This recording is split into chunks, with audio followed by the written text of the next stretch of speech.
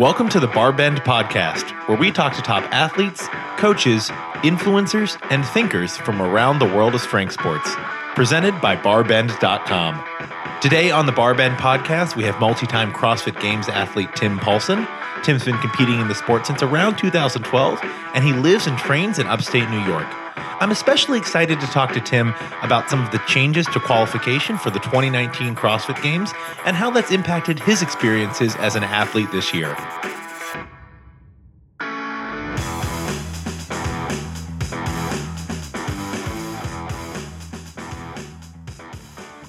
Well, today on the Barbend Podcast, we have a special treat. We have CrossFit Games athlete Tim Paulson, and I'm really excited to be talking to Tim today, especially because we are in ultimate prep season for the 2019 CrossFit Games.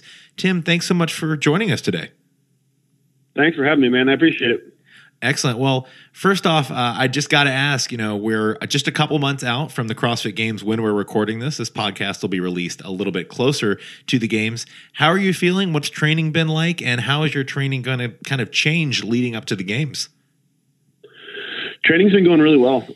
My body feels great. I dealt with a little bit of a setback when I was in Iceland a couple weeks ago, so was able to heal up completely from that. Took a few weeks relatively easy in training just to rebuild some foundations and things like that, focus on some basics.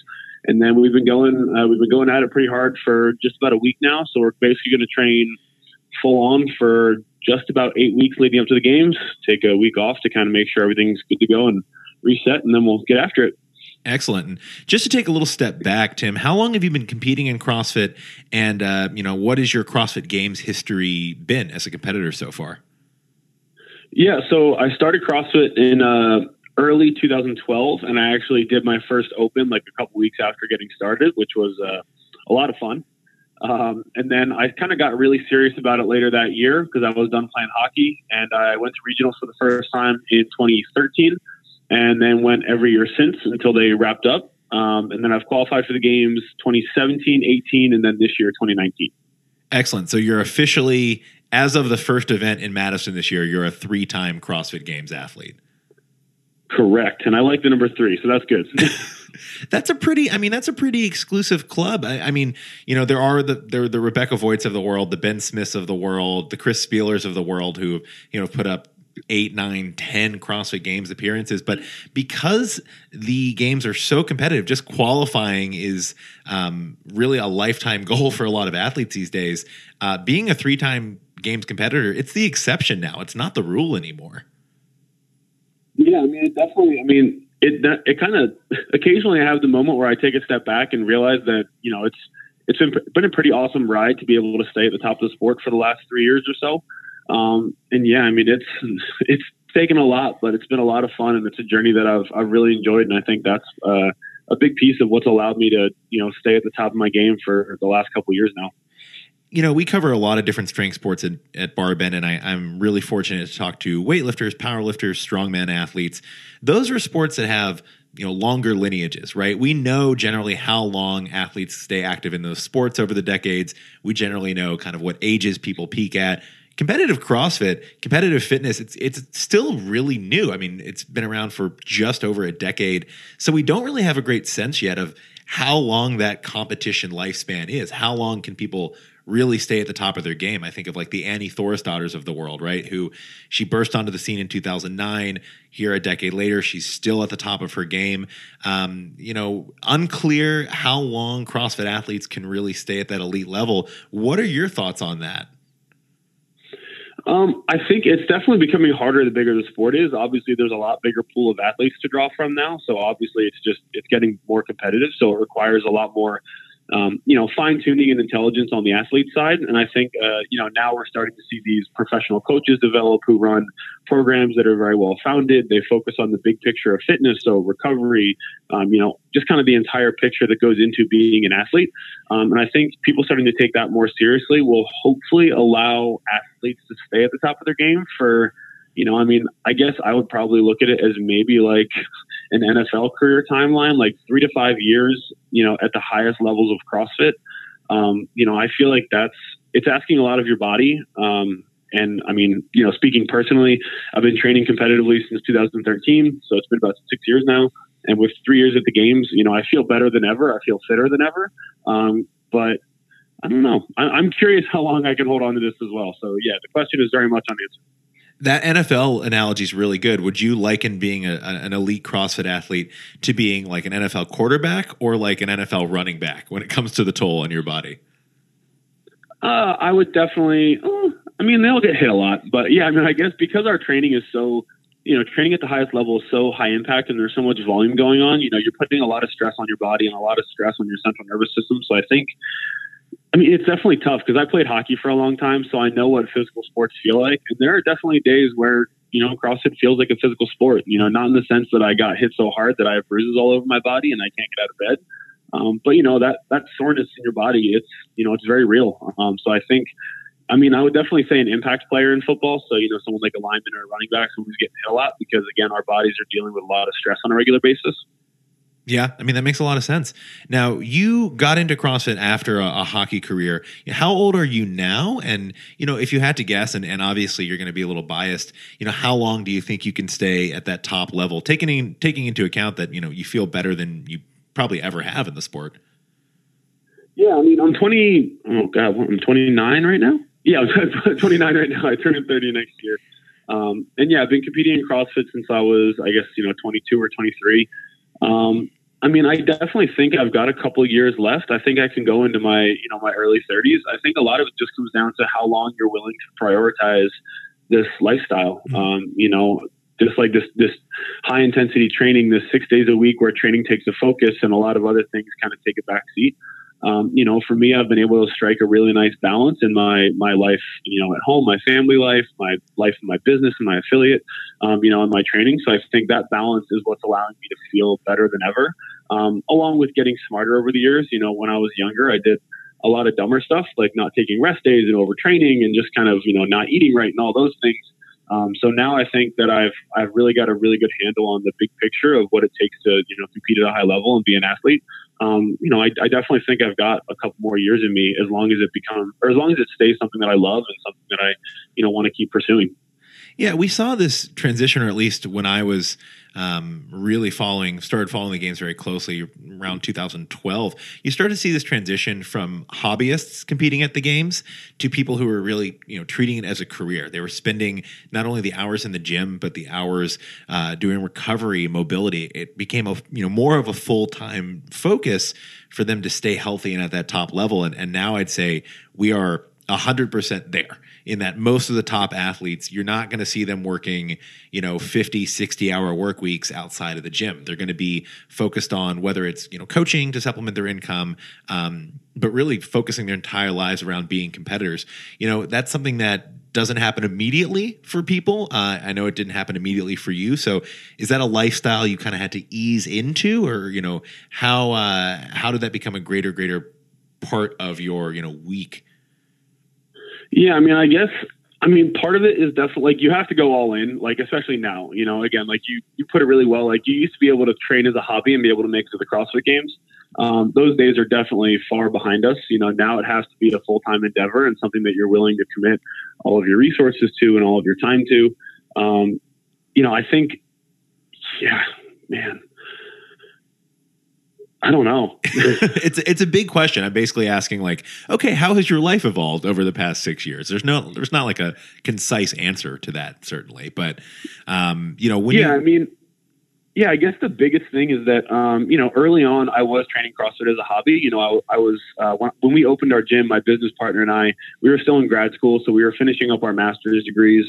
We were coaching, 20 plus hours a week each. So there was just an awful lot on our plate. And as the affiliate has matured and as we've brought on more staff and, we have more supporting staff that are helping me with day-to-day operations and things like that, it's allowed me to take a little bit of a step back so that I can balance that, training load and that recovery load a lot better. So I guess for me personally, just being able to, dedicate more hours while still maintaining a lifestyle that I'm happy with and, an income that allows me to, live my life, the way that I want to. And I think that's a really hard thing for someone just getting into the sport to do, because when you don't have sponsors or when you don't have a source of income, it's really hard to train for 3-4 hours a day and then also focus on recovery and, still have all that energy to dedicate to your training if you're if you're working full time somewhere else. So it's definitely it's a big barrier to entry to the sport now, I would say.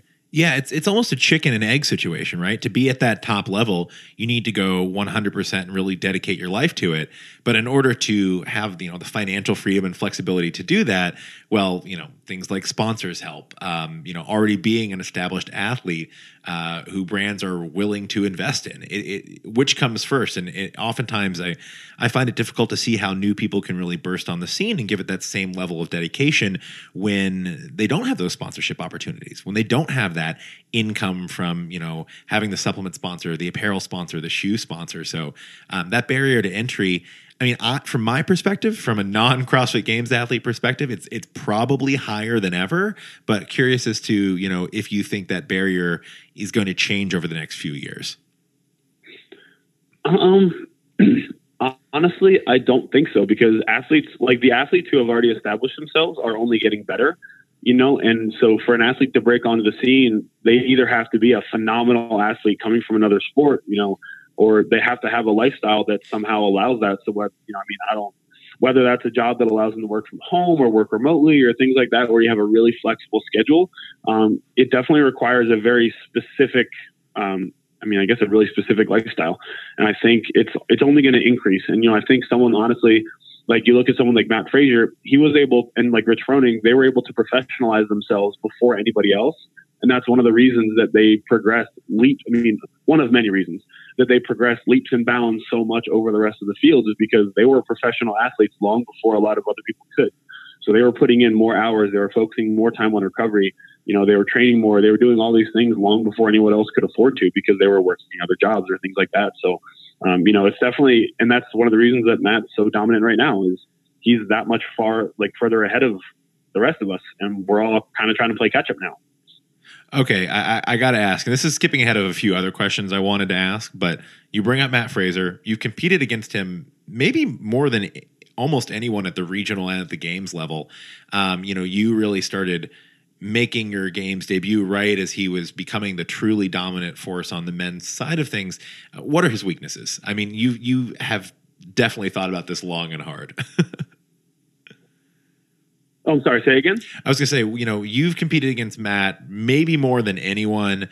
What are his weaknesses? Like, where do you think, if anyone's going to take that crown, if there's any confluence of events, movements, modalities, time domains, it's going to trip him up, what do you think those might be?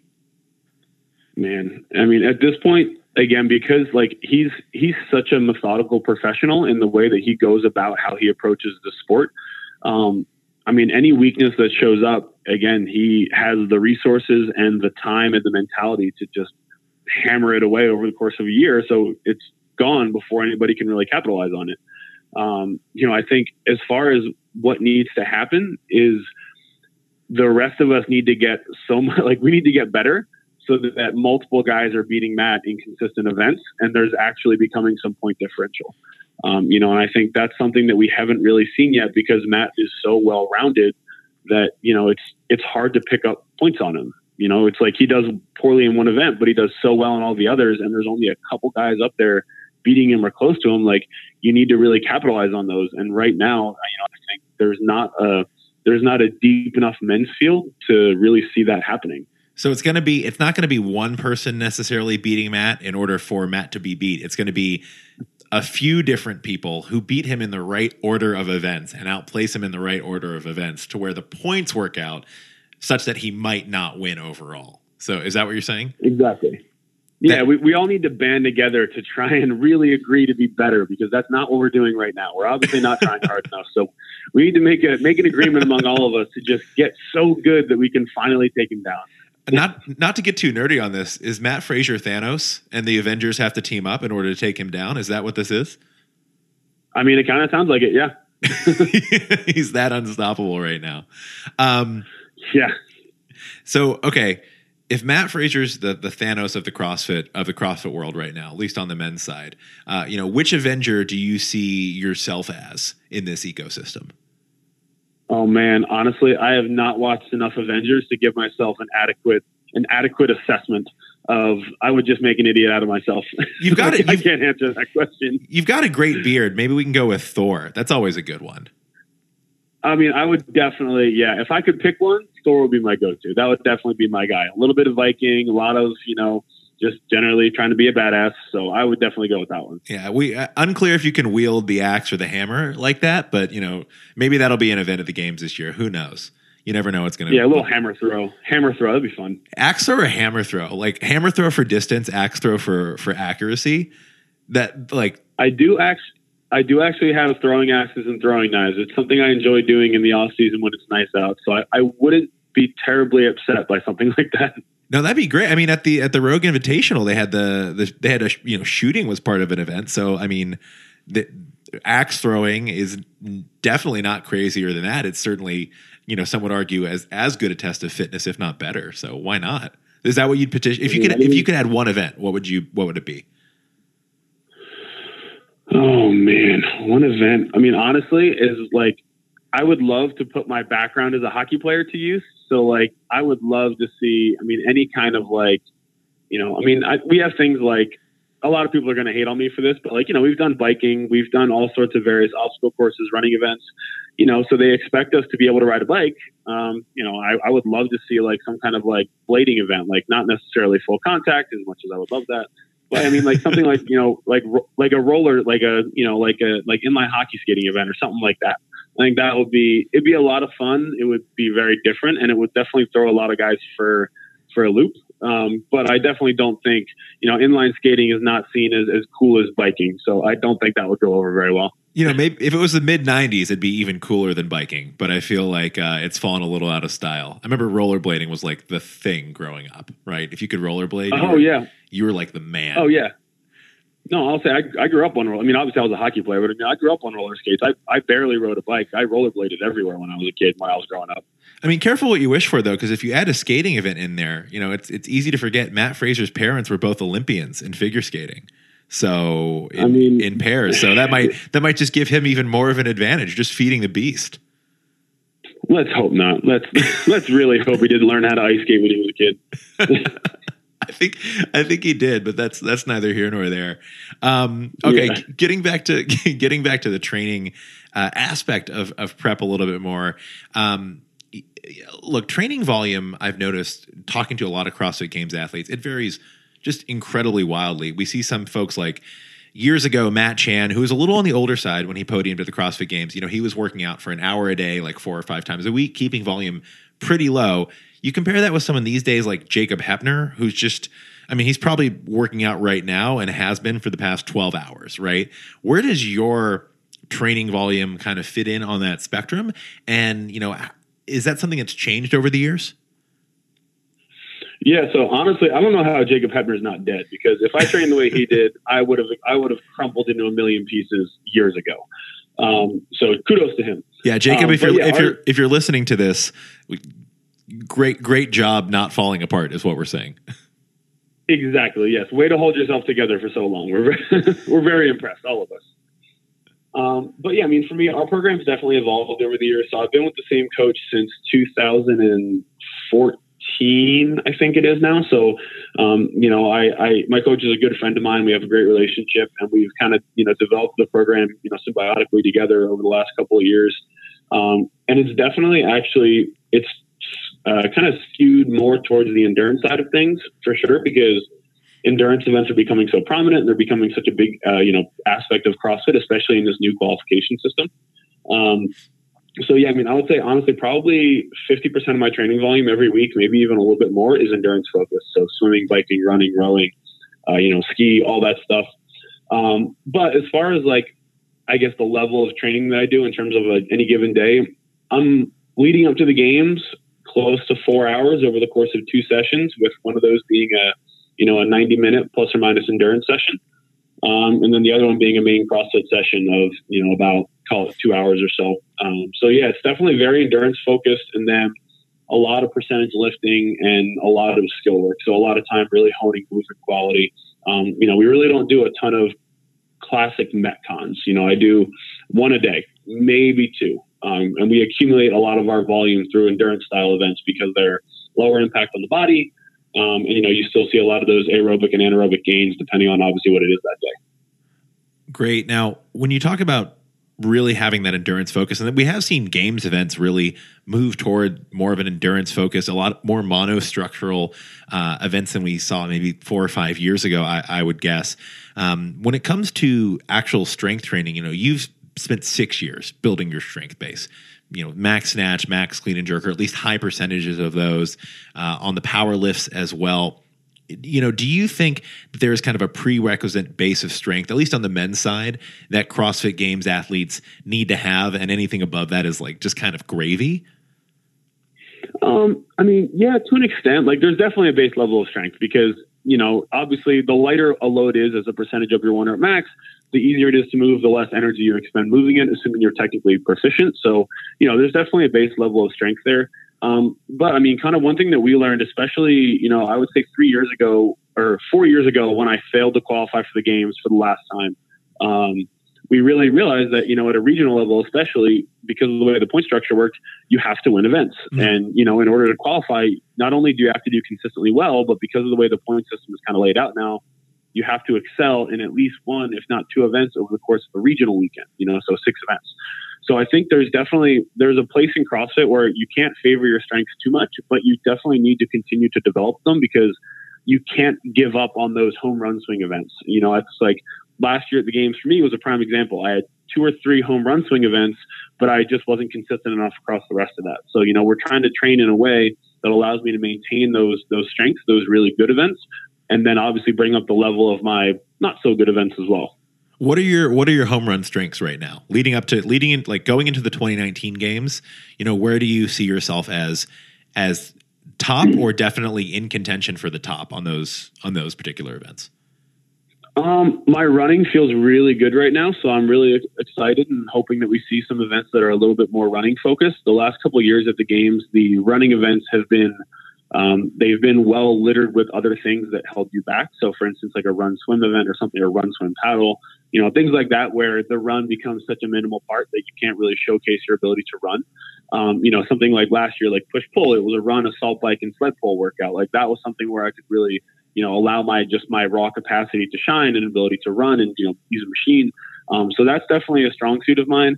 And then basically, I'll go ahead and say anything overhead. So if we're looking at like handstand walks, handstand push-ups, overhead lunges, jerks, kind of anything in that realm is definitely a real strong suit of mine. So I think those would be events in that style would definitely fit, would definitely suit me for kind of a home run swing. And obviously the heavy lifting, it kind of depends on what it is. We're all like, obviously last year, the clean and jerk ladder, it was more about lifting heavy quickly than it was about necessarily how heavy you could lift. And actually, luckily, I spent a couple of years doing this thing grid that kind of disappeared. But like that was really a lot about moving heavy loads quickly. So I'm actually, proficient with quick setups and things like that. I actually hate clean and jerking. I don't find myself very good at it. But just so happened that because it was more about speed than it was about, the actual kind of like max lift, I was able to do very well at it. Gotcha. Now, this game season is, we can guess as much as we want about what events we're going to see at the games.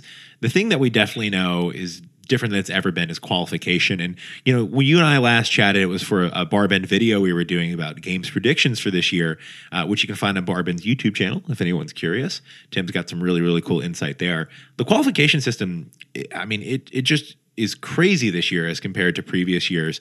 I know it's something that created a lot of ambiguity for you, and maybe not necessarily knowing that you had your spot secured until pretty late on.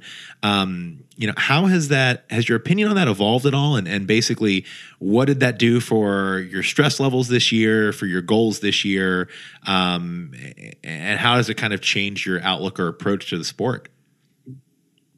As far as stress levels, I've spent a lot of time kind of developing a mentality of control the controllables and just, focus on very kind of minute steps to the process at a time. So after the initial shock and awe of like, oh my God, what's happening to my life? We kind of reoriented, talked to my coach, and spent some time really kind of, soul searching and making sure I was in a good headspace going into the season. So once we got that all taken care of, it was definitely a huge learning curve because, these sanctioned events, it's so unlike the regional format where you knew for the most part what you were getting into. You knew you were going to show up to regionals. There was going to be a lot of moderate to heavy barbells, moderate to high skill gymnastics. There was going to be 6 or so events, maybe one more, maybe one less. Last year they threw in the endurance event for the first time, which is really cool to see. But now, these sanctioned events have so much autonomy over their programming and kind of what goes on. You're also, as an athlete, looking at, okay, where is this event located? Geographically, what events are we likely to see that are outside of the gym? Are we going to see an ocean swim? Are we going to see a mountain run? Are we what's the flavor of this event going to be? How is that going to determine what events you go to? And also, how remote is the event? How likely is it that there's going to be a deep field, a shallow field?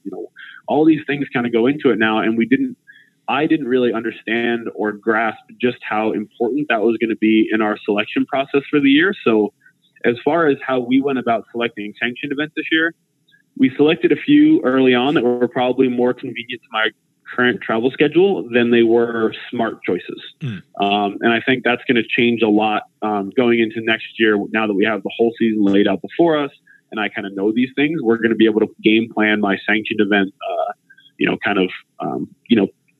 pathway for the year a lot better.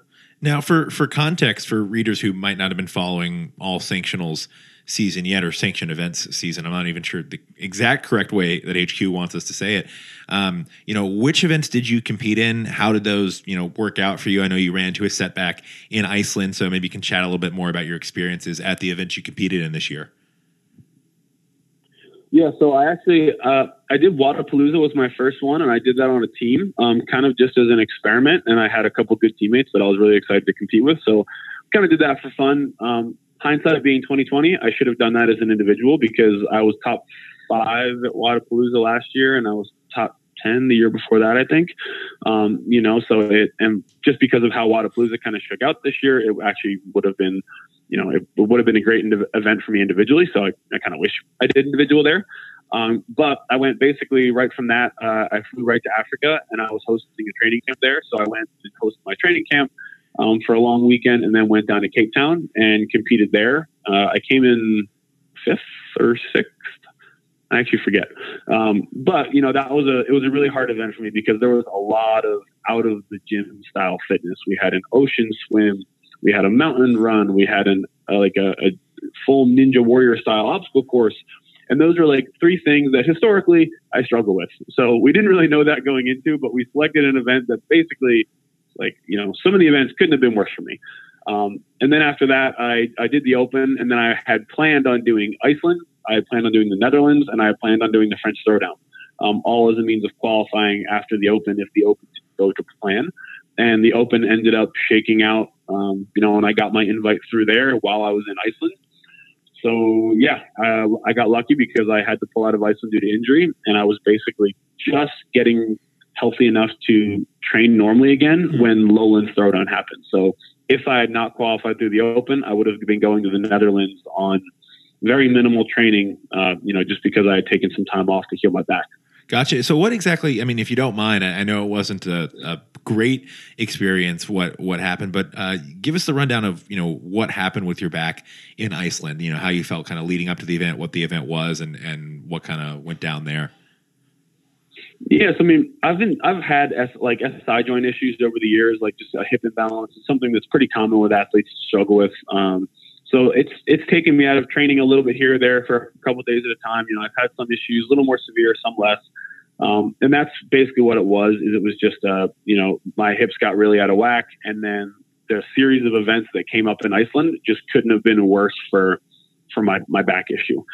So Sunday morning, we started off with a handstand push-up, pistol, heavy overhead squat event. And that really, pistols definitely kind of fire up my back. So that combined with the overhead squat put a lot of stress on my hip flexors and my low back. And it was in really rough shape. And then the event right after that, about an hour later, was a full-on sprint with some deadlifts. And they were heavy enough that, you were trying to cycle a heavy deadlift quicker than you really would have liked to. And I got one round into the workout, and then it was a quick little 3-rounder. And on the second set of deadlifts, I stood one of them up and I felt my back go, and that was it. Couldn't really move, couldn't really walk. It was just a spasm that was so epic in a not good way. I was basically out of commission for the next kind of 24 hours. Had a lot of trouble moving, and then my wife's a physical therapist, so she was able to work on me when we were there, and I was able to get myself back to a livable condition over the next couple days. But yeah, so that was about it. Just a back spasm of epic proportions. That's got to have been a bittersweet experience, because you basically, at the same time as you experience that injury, that aggravation of something you'd experienced before, you find out that you do qualify for the games out of the open. So it's like that's a mixed bag, certainly. Yeah, it was. It couldn't have. Things couldn't have timed out better, because it made the decision to withdraw from the competition a little bit easier on me mentally, because as hurt as I was, if a game spot was on the line for me, I probably would have done something really stupid. Yeah. I would have tried to continue to compete, and I might have seriously put myself further in the hole and really hurt myself. So luckily I had found out, I think it was Thursday morning, the leaderboard became final. So I woke up and looked at my phone and went, holy crap. And this little scenario that I never thought was going to happen actually happened, and I ended up getting my invite through the Open. So, it was definitely a very happy set of circumstances in what could have been a very rough set of circumstances. Yeah, it's definitely a mixed bag. I got to ask. So, I believe that the competition in Iceland, it started with a mountain run, right? You ran up Esja. Was that correct? Oh yeah. How did you find? So I actually did that back in 2013. With Katrin David's daughter, when I was visiting Iceland for the first time, and went with her. And it was me, a buddy of mine named Bo, and then the rest, and who was pretty fit. He was a regionals level competitor. I certainly was not. And then there were 10 other people, and they were all games athletes, either team or individual, running up the mountain. So as you might predict, I finished dead last. But it was still one of the coolest things I'd ever done, running up this gorgeous mountain. Tell me about your experiences there. It was a really cool event. I love out of the gym tests, and I love unique tests like that. So as much as I didn't do well, as an event, it was a lot of fun. At the time, it was also an event that I underestimated severely. Because everyone, they kept calling it a mountain run. And I'm like, all right, run, cool. You got to run. And 5 minutes into the run, I was like, you have made a very big mistake. So I definitely came at that like it was going to be a run, and it was much more of a power hike with some jogging. So, hindsight 2020, I wish I'd approached it differently, and I think I could have done a lot better. Because I blew up really hard. 10 minutes into that, I was, my hips had exploded. My low back was on fire, and it was just it was a very poorly executed event on my part. I remember when I did it, I knew I was outclassed, right? Literally just me and these games athletes and one other individual who was much fitter, he was actually a triathlete at the time. So it was games athletes, triathlete, me. And I remember them just pointing to the top of the mountain and being like, well, you run pretty much all the way up. And I kept up with the pack for 3.5 minutes before I was just so winded I was doubled over. And, you're a tenth of the way up at that point. This is I don't know how long it took you, but this is a 29 to 30 minute plus, just get up, scramble, run, jog as fast as you can. Oh yeah. And it was, I think it ended up taking, I think I was low 30s, maybe low to mid 30s, something like that. And yeah, definitely, I severely underestimated that. And for as much as my wife and I love to go hiking, so we go up to the Adirondacks in upstate New York all the time. So I know what hiking steep mountains look like, and I should have known better. But I let my competition ego get the best of me.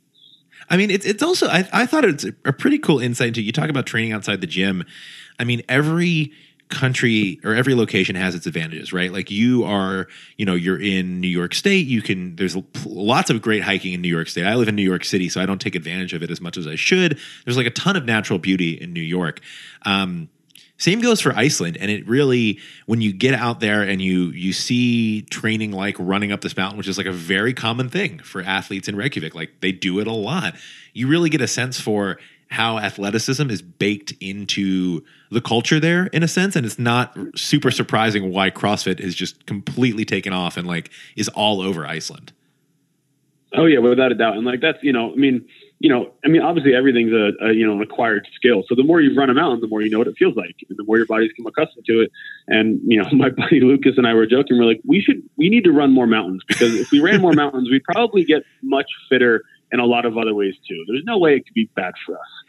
And like, that's definitely, it's a tough thing, because, the Adirondacks are 4 or 5 hours away from us. And in Ithaca, where I live, there's a lot of like kind of rolling hills and trails and stuff like that. So I do a good amount of trail running and kind of, things like that, but very different than running a mountain. Very, very different. Can't emphasize that enough. And it's not something you can like replicate in the gym. You know what I mean? You can't like tilt up a treadmill and then put like random obstacles and rocks on it. You know what I mean? You have like, there is no substitute for doing it. And the thing about mountain running too is, as you continue, like the air gets gradually thinner, and it might not be like a ton of elevation, but you start to feel it after a few thousand feet, if you're really pushing yourself. So like, it's a tough thing to replicate, but definitely something that I underestimated. I'm glad. It actually makes me feel better that you underestimated it too. I don't feel so stupid as like a hobbyist athlete.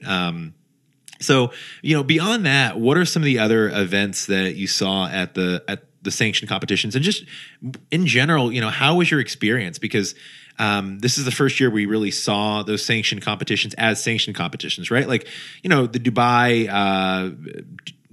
Dubai fitness competition has been around for a while. Wodapalooza has been around for a long time. Obviously, like, athletes have had those experiences before, but this year they are sanctioned. They are qualifiers for the games. More is on the line. As a competitor in those, what was your, general takeaway? It could be everything from the standards of judging to, your experience in like the recovery services and hospitality provided. What was your sense there? I mean, honestly, on the whole, all the sanctioned events that I went to were ran beautifully. Fittest in Cape Town was great. Wodapalooza obviously is a stunning event. Reykjavik, Andy and Frederick and their team did an amazing job. So all the sanctioned events I went to, I was really impressed with, both from a programming standpoint and athlete services standpoint, and just a general execution and timeliness. All that was pretty incredible. And I think it's also, in the long run, I've come to the conclusion that this will be good for the sport, but I think it's really important that some things are hammered out and there's some level of consistency put across, and a governing body of sorts needs to be kind of established to just lay some out some ground rules for all of us. Hope, like, I think the hope from a lot of athletes is that CrossFit headquarters would do that. They would have a committee who kind of had a little bit of a hand in these sanctioned events, albeit a light one. But it doesn't seem like CrossFit is very interested in playing that role. So someone's going to have to, because I think as it stands right now, 28 events over like a 7-month season, happening basically back-to-back weekends, it's a lot. And there needs to be some level of regulation around the qualifying process and things like that. But, that's a very lengthy conversation we could get into if you wanted to. Well, what are some of the, on the Spark Notes version of that, what are some of the big questions that you feel are, maybe not adequately or not fully answered right now that you as a competitor want some more clarity on? I think the biggest thing is the qualification process for sanctionals. As an athlete, like I'm lucky to have, a good degree of credibility behind me as far as games appearances, regional appearances. I've made a pretty solid name for myself. So getting into these events, the ones that do invites, for the most part, I'm able to get an invite, if I were to want to go that route. But a lot of events do qualifier only. So you end up, having to do this endless series of qualifiers, and that just creates a lot of problems as far as actually training and, having time to get better and peak and prep for these events. So I think that's the biggest thing in my mind. That's kind of a problem. And I think the other thing is, at some point the system needs to be weighted for the depth of the field that you see at a sanctioned event. So, you look at something like Wodapalooza or Dubai, where there's 10, 15, 20 individual games athletes in the field, and then other events where there's maybe one, and like a win is a win. So it doesn't really matter. All that matters is whether or not you win. So I think there needs to be some level of standardization, whether that comes in the form of like these events that, whether we have first and second tier events, where a first tier event, the top 3 qualifies. So something like Wodapalooza or Dubai, where there's a very deep field, and like the person who comes in third could easily win 25 of the other 28 sanctioned events, but they chose to go here. So I think something like that is going to become important, kind of as this sanctional season really develops. Gotcha. Well, the last question I have for you, Tim, before I just kind of open it up is, we talked about last time we chatted was, months ago, it was CrossFit Games predictions. I think we were chatting back in March about that. Now we know the field much better than we did back then. The Open is over. I think we chatted during the middle of the Open. Who are especially on the men's side, since obviously that's your field and that's who you're competing against. Who do you think is looking really strong? Obviously, we talked about Matt Fraser a little earlier in this conversation. How are your predictions kind of rolling out as far as who you see really vying for those podium spots in Madison? Honestly, I think there's actually the men's field is going to be very deep and competitive this year. A lot of the guys who did well at the games last year managed to make it back, and there's so I think there's going to be a solid, deep field of men this year. The guys that I kind of know and I, communicate with, like, I think Pat Vellner he's done school now. So he's going to be able to train full time, kind of uninhibited for the games, which is something he hasn't really been able to do in the past. So I think that's going to be, we've been seeing a limited Pat Vellner. We're going to see full Pat Vellner this year. I think so, and that that could be kind of scary. That's dangerous for everybody. Yes, I think he's definitely a threat. And then a lot of the other guys. Honestly, I think it really you like over the course of the games weekend, you see guys have good events, have bad events. There are only a handful of guys who are very consistent. Who are like top 10 across the board, a couple good finishes here and there. So I think with this elimination style tournament that seems to be happening, or that's what everyone thinks is going to happen. A lot of it depends on the programming and kind of a series of events. If you have one trip up early on, you might not even make it to day 2 or day 3 or day 4. So you could have someone who's really fit who, could possibly podium or come top 10 in a quote unquote normal games year, who in this new format, because of one slip up, they end up getting, cut early. So I think it's going to be really interesting to see what the programming looks like over the first day or two to establish that, that tighter field kind of towards the end of the weekend. Yeah, and definitely. And as of this conversation, when we're talking right now, still, 2 months, a month and a half, 2 months out, still a lot of ambiguity and questions to be answered regarding what those cutoffs look like, the criteria for those, and how athletes are going to be measured, probably in more of a head-to-head fashion than they ever have before. So I'll be interested to see that. And, I know for sure you will be too.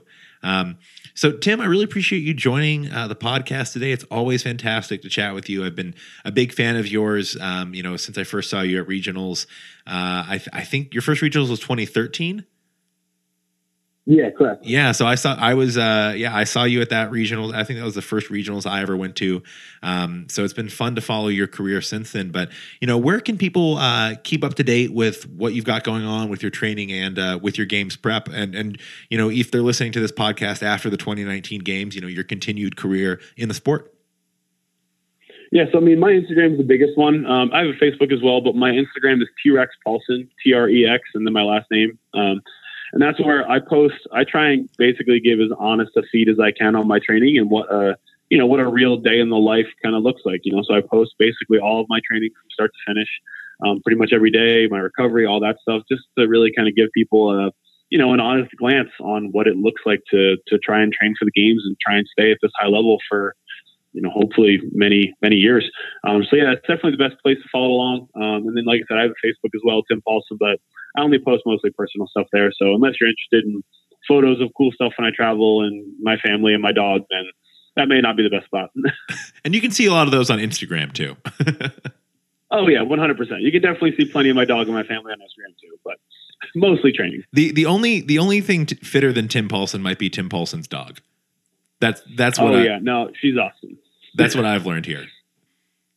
Oh yeah, no, she's a 5-year-old healer. She's got more energy than I ever could. So she definitely outruns me. She goes and runs with me. We take her hiking all the time. So Yeah, she could probably beat me in, I'd say, at least a handful of events at the games. She would have done the Icelandic mountain run in about 20 minutes flat, is my guess. Exactly. She definitely want to beat me up there for sure. As long as she was incentivized. Exactly. Well, Tim, thanks so much for joining. We're really, really excited to see how you do this year and beyond. And as always, thank you for joining us, and really appreciate you taking the time. Thanks for having me.